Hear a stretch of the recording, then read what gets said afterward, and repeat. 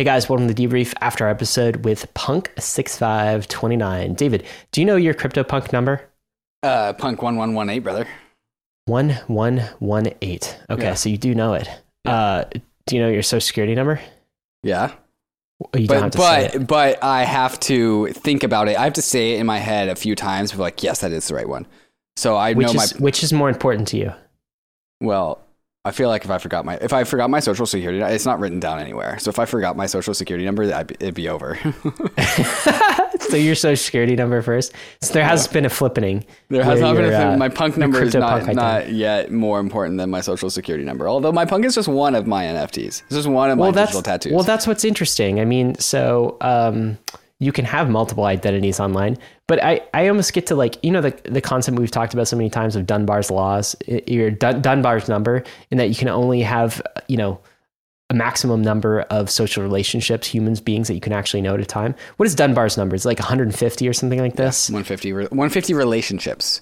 150 relationships that you can actively manage. How many online identities do you think you can actively manage? Like one person. It's like, to me, it's nowhere close to 150. I guess what I'm saying is imagine how exhausting it would be to manage 3 different identities, let alone 12.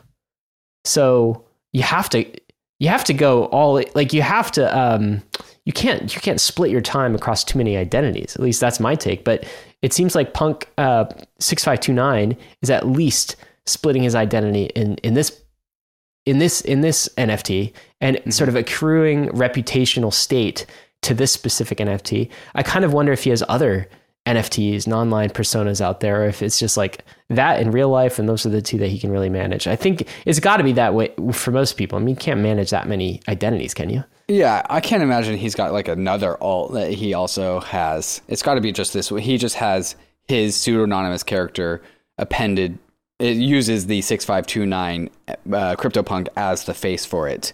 But it's not like he has an MFer 1453 that he also has an account for. No, it's just this one. Yeah. So who is this guy? So you and I don't know. I know he's pseudonymous online. Mm-hmm. People do know who he is. Yeah, I know who he is. A reasonably decent set of kind of friends, fellow investors know who this person is in real life. David and I don't. Although David, I do. I'm sure we could. You do? Yeah, I've been past his details. I do. Yeah, I do. Okay, well then don't tell me anything. Yeah. So I'm not at liberty.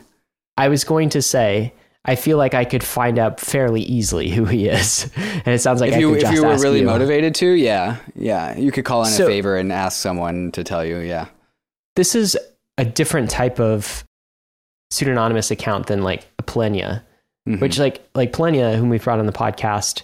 I'm not aware of anyone who knows who Plenia is, although they have got it locked, fairly locked, much more. Yeah. Although Plenia will say there are some people who know kind of who they are in real life. I think there are. Yeah, their friends. Yeah, sure. But they also know that Plenia is Plenia as well. I mean, there are people. It's not kind of complete. It's interesting, I guess. Punk 65's use case for pseudonymity is it's not it seems mostly motivated by the experiment of the thing. How can I create a separate brand from the brand that I've already had and tie this to a non-fungible token on chain and accrue state to it? It seems mostly about the experiment, that more that than for OPSEC reasons or for fear of nation state reprisal reasons or that sort of thing, which is a different use case, but I think is interesting. Yeah, I don't know. I feel like this is okay to say. I'm looking at Punk6529's other Twitter account. It's not vacant. They have not tweeted in a long time, but they have a decent number of followers.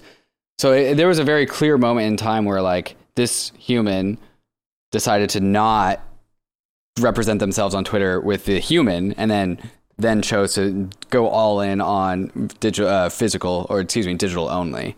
There's a Bruce Wayne and Batman type thing element to it, right? Yeah. Of you're doing different activities. Some people in the space do go back and forth between a public their face, their known identity Twitter account, and then also an actual anon. Yeah. But I never really have known any one of them to really emphasize one or the other, or not emphasize one or the other. Everyone kind of picks one. Do you think that, I mean, you and I have obviously gone to get like in real. I mean, this is really who we are.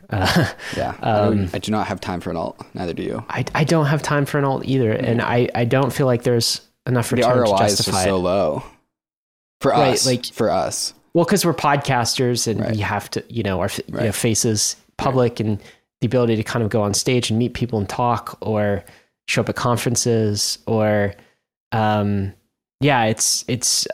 not seen the ROI in it, but yeah, I guess he's kind of spun off a very successful brand in that he invests under the pseudonym all the time, kind of brands his projects under the pseudonym.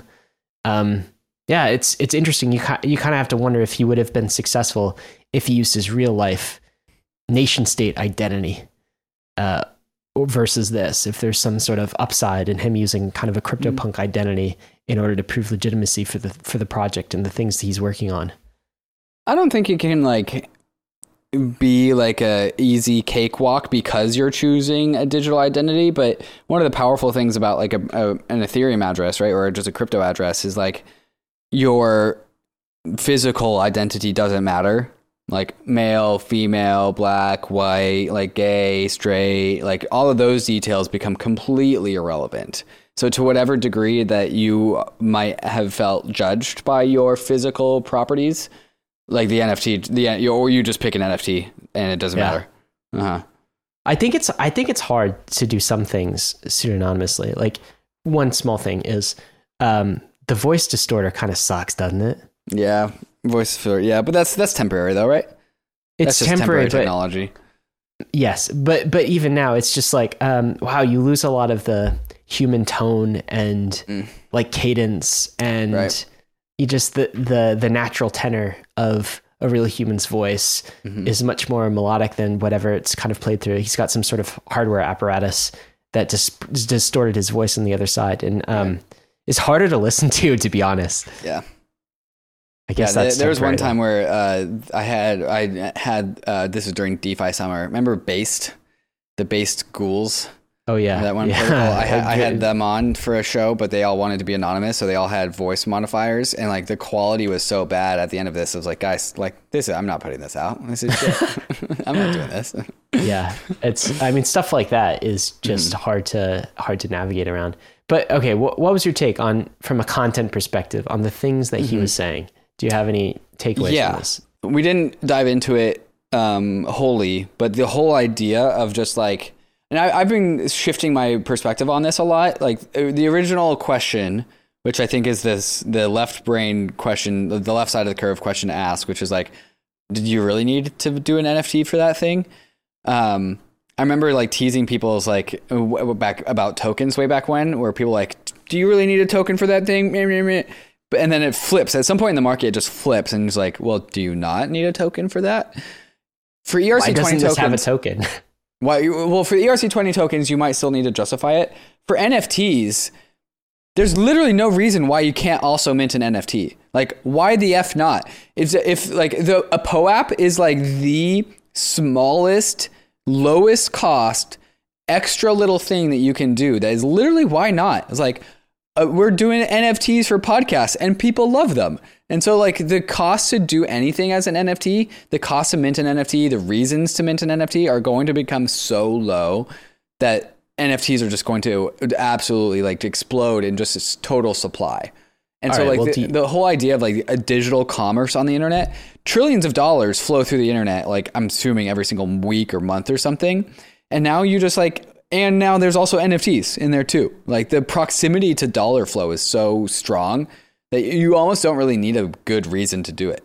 Well, do you buy this argument? So he said NFTs will be bigger than DeFi. It's the biggest use case in crypto, maybe like bigger than Bitcoin or something.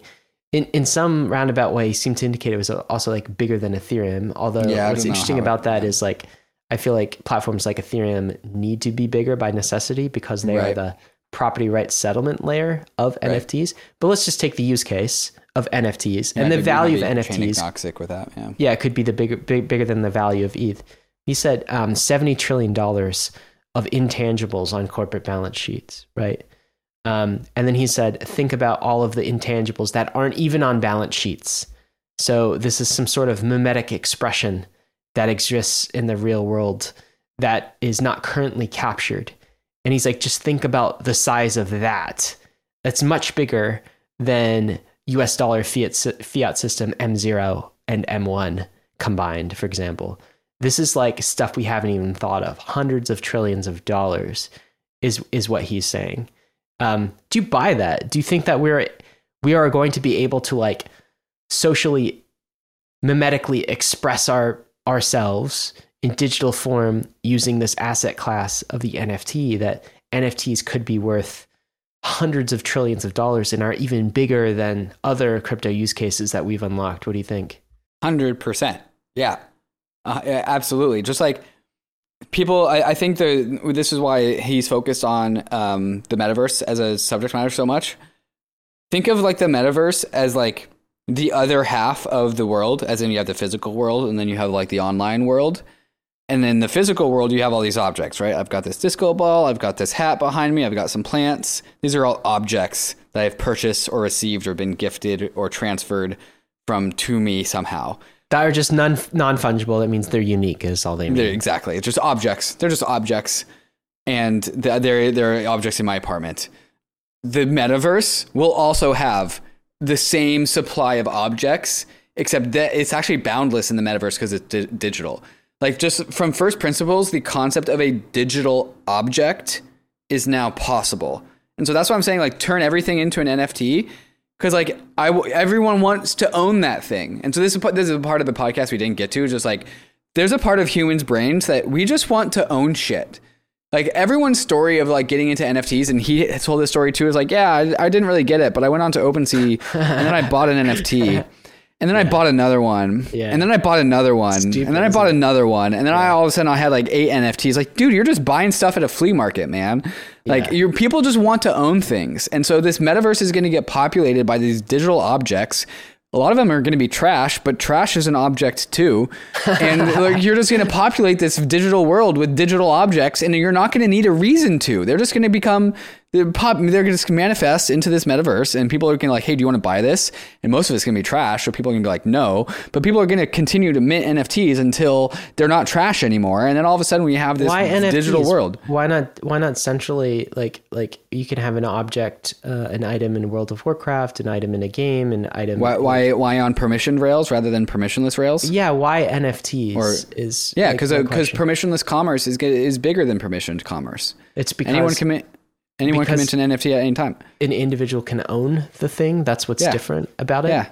Independent of some sort of central authority. Ownership. The object is not an object unless it's on public rails. The objects have to collide with other things. Well, if it's just an object inside of like World of Warcraft, it's not an object. Well, okay, so Meta is unable to produce NFTs, right? Is that that's why I've called flow NFTs fraudulent NFTs before. Are they, or are they just NFTs with like poor settlement assurances, guarantees? Sure, it's not binary; it's a spectrum, but more fraudulent NFTs. Yeah, fraudulent because they have to settle on a public blockchain. They have to settle. You think they have to settle on a public blockchain in order to be? Yeah, NFTs. Yeah. Okay. So I mean, there's that point. So he thinks that NFTs are going to be larger. He also thinks that they're going to be larger because they'll face fewer regulatory headwinds. Yeah. Do you buy that into that 100%. As well?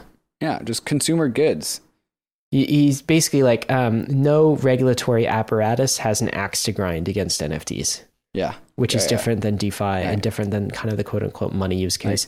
Like, babies can't choke on them. The FDA doesn't need to regulate them. They're not going to get anyone sick. Yeah. Gensler does not want to regulate. It seems like he wants to regulate everything. He does not want to regulate your game items or your Fortnite skins. I'm pretty sure that's the case. Right. So like if I had I just want to go back to this like concept of like the reasons to mint an NFT are so low to get over that 1,000 NFTs are going to be birthed per person per day. So like, say I have this JPEG and I just say, hey, Ryan, do you want to buy this JPEG from me? And you're like, no, because what am I buying? You're just going to send me this JPEG? That's not an object. But now I turn it into an NFT and now it's an object. And now I'm like, hey, Ryan, Do you want to buy this object from me? And some part in your brain is like, going back to Luke Burgess's, like, oh, am I the only one that can have it at one particular time? Yes. I don't even know if I want that object, then but David in. has that object and I could have that object. And so I guess I want it. And so I'll buy it. Like the human nature of this thing is like so basement level that like, just turn off your brain. One of the lines that he gave in the Raoul Paul podcast was that like, I know NFTs were going to be a thing when I showed somebody OpenSea and I didn't tell them about Ethereum and I didn't tell them about Ether and I didn't tell them about tokens.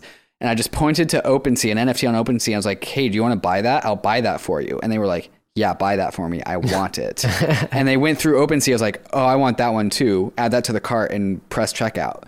And they're not asking about what is Ether? What am I using? They're just like, I want that. I want to buy that.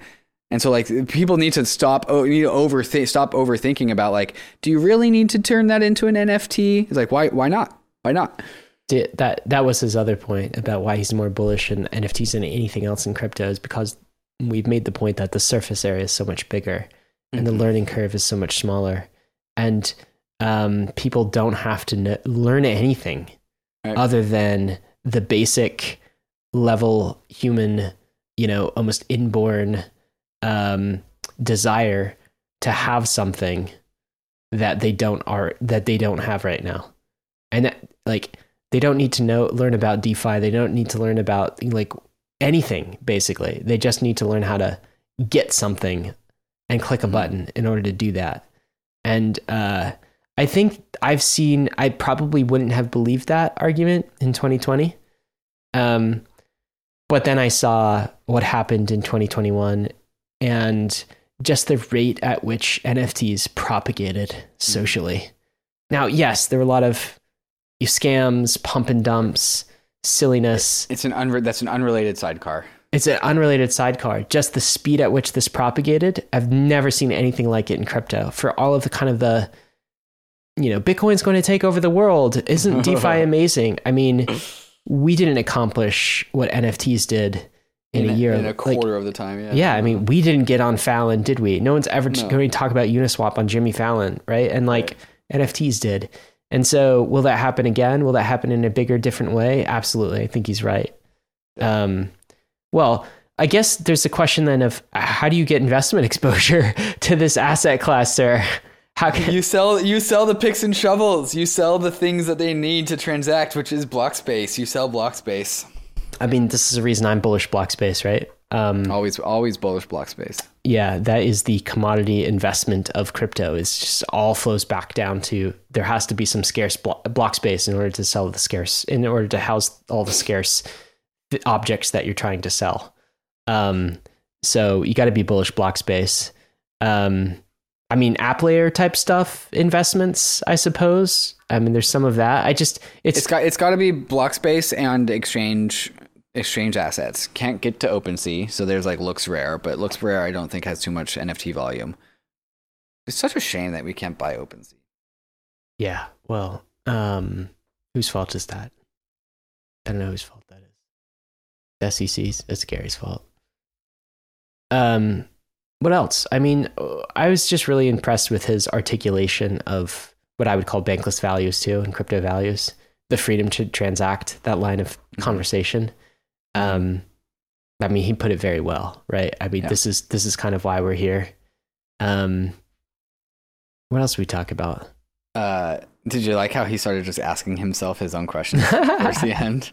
There was like a solid 20 minutes where we didn't have to ask a question because he kept on asking himself his own questions. Yeah, I want to go back and listen to that, and I hope that translated well for people. Because hopefully there were long periods of time where Punk 6529 just went on in his own for it, yeah. And I mean, we could interrupt, but he was actually sort of arriving at the point, very methodically, very slowly, and almost in layers.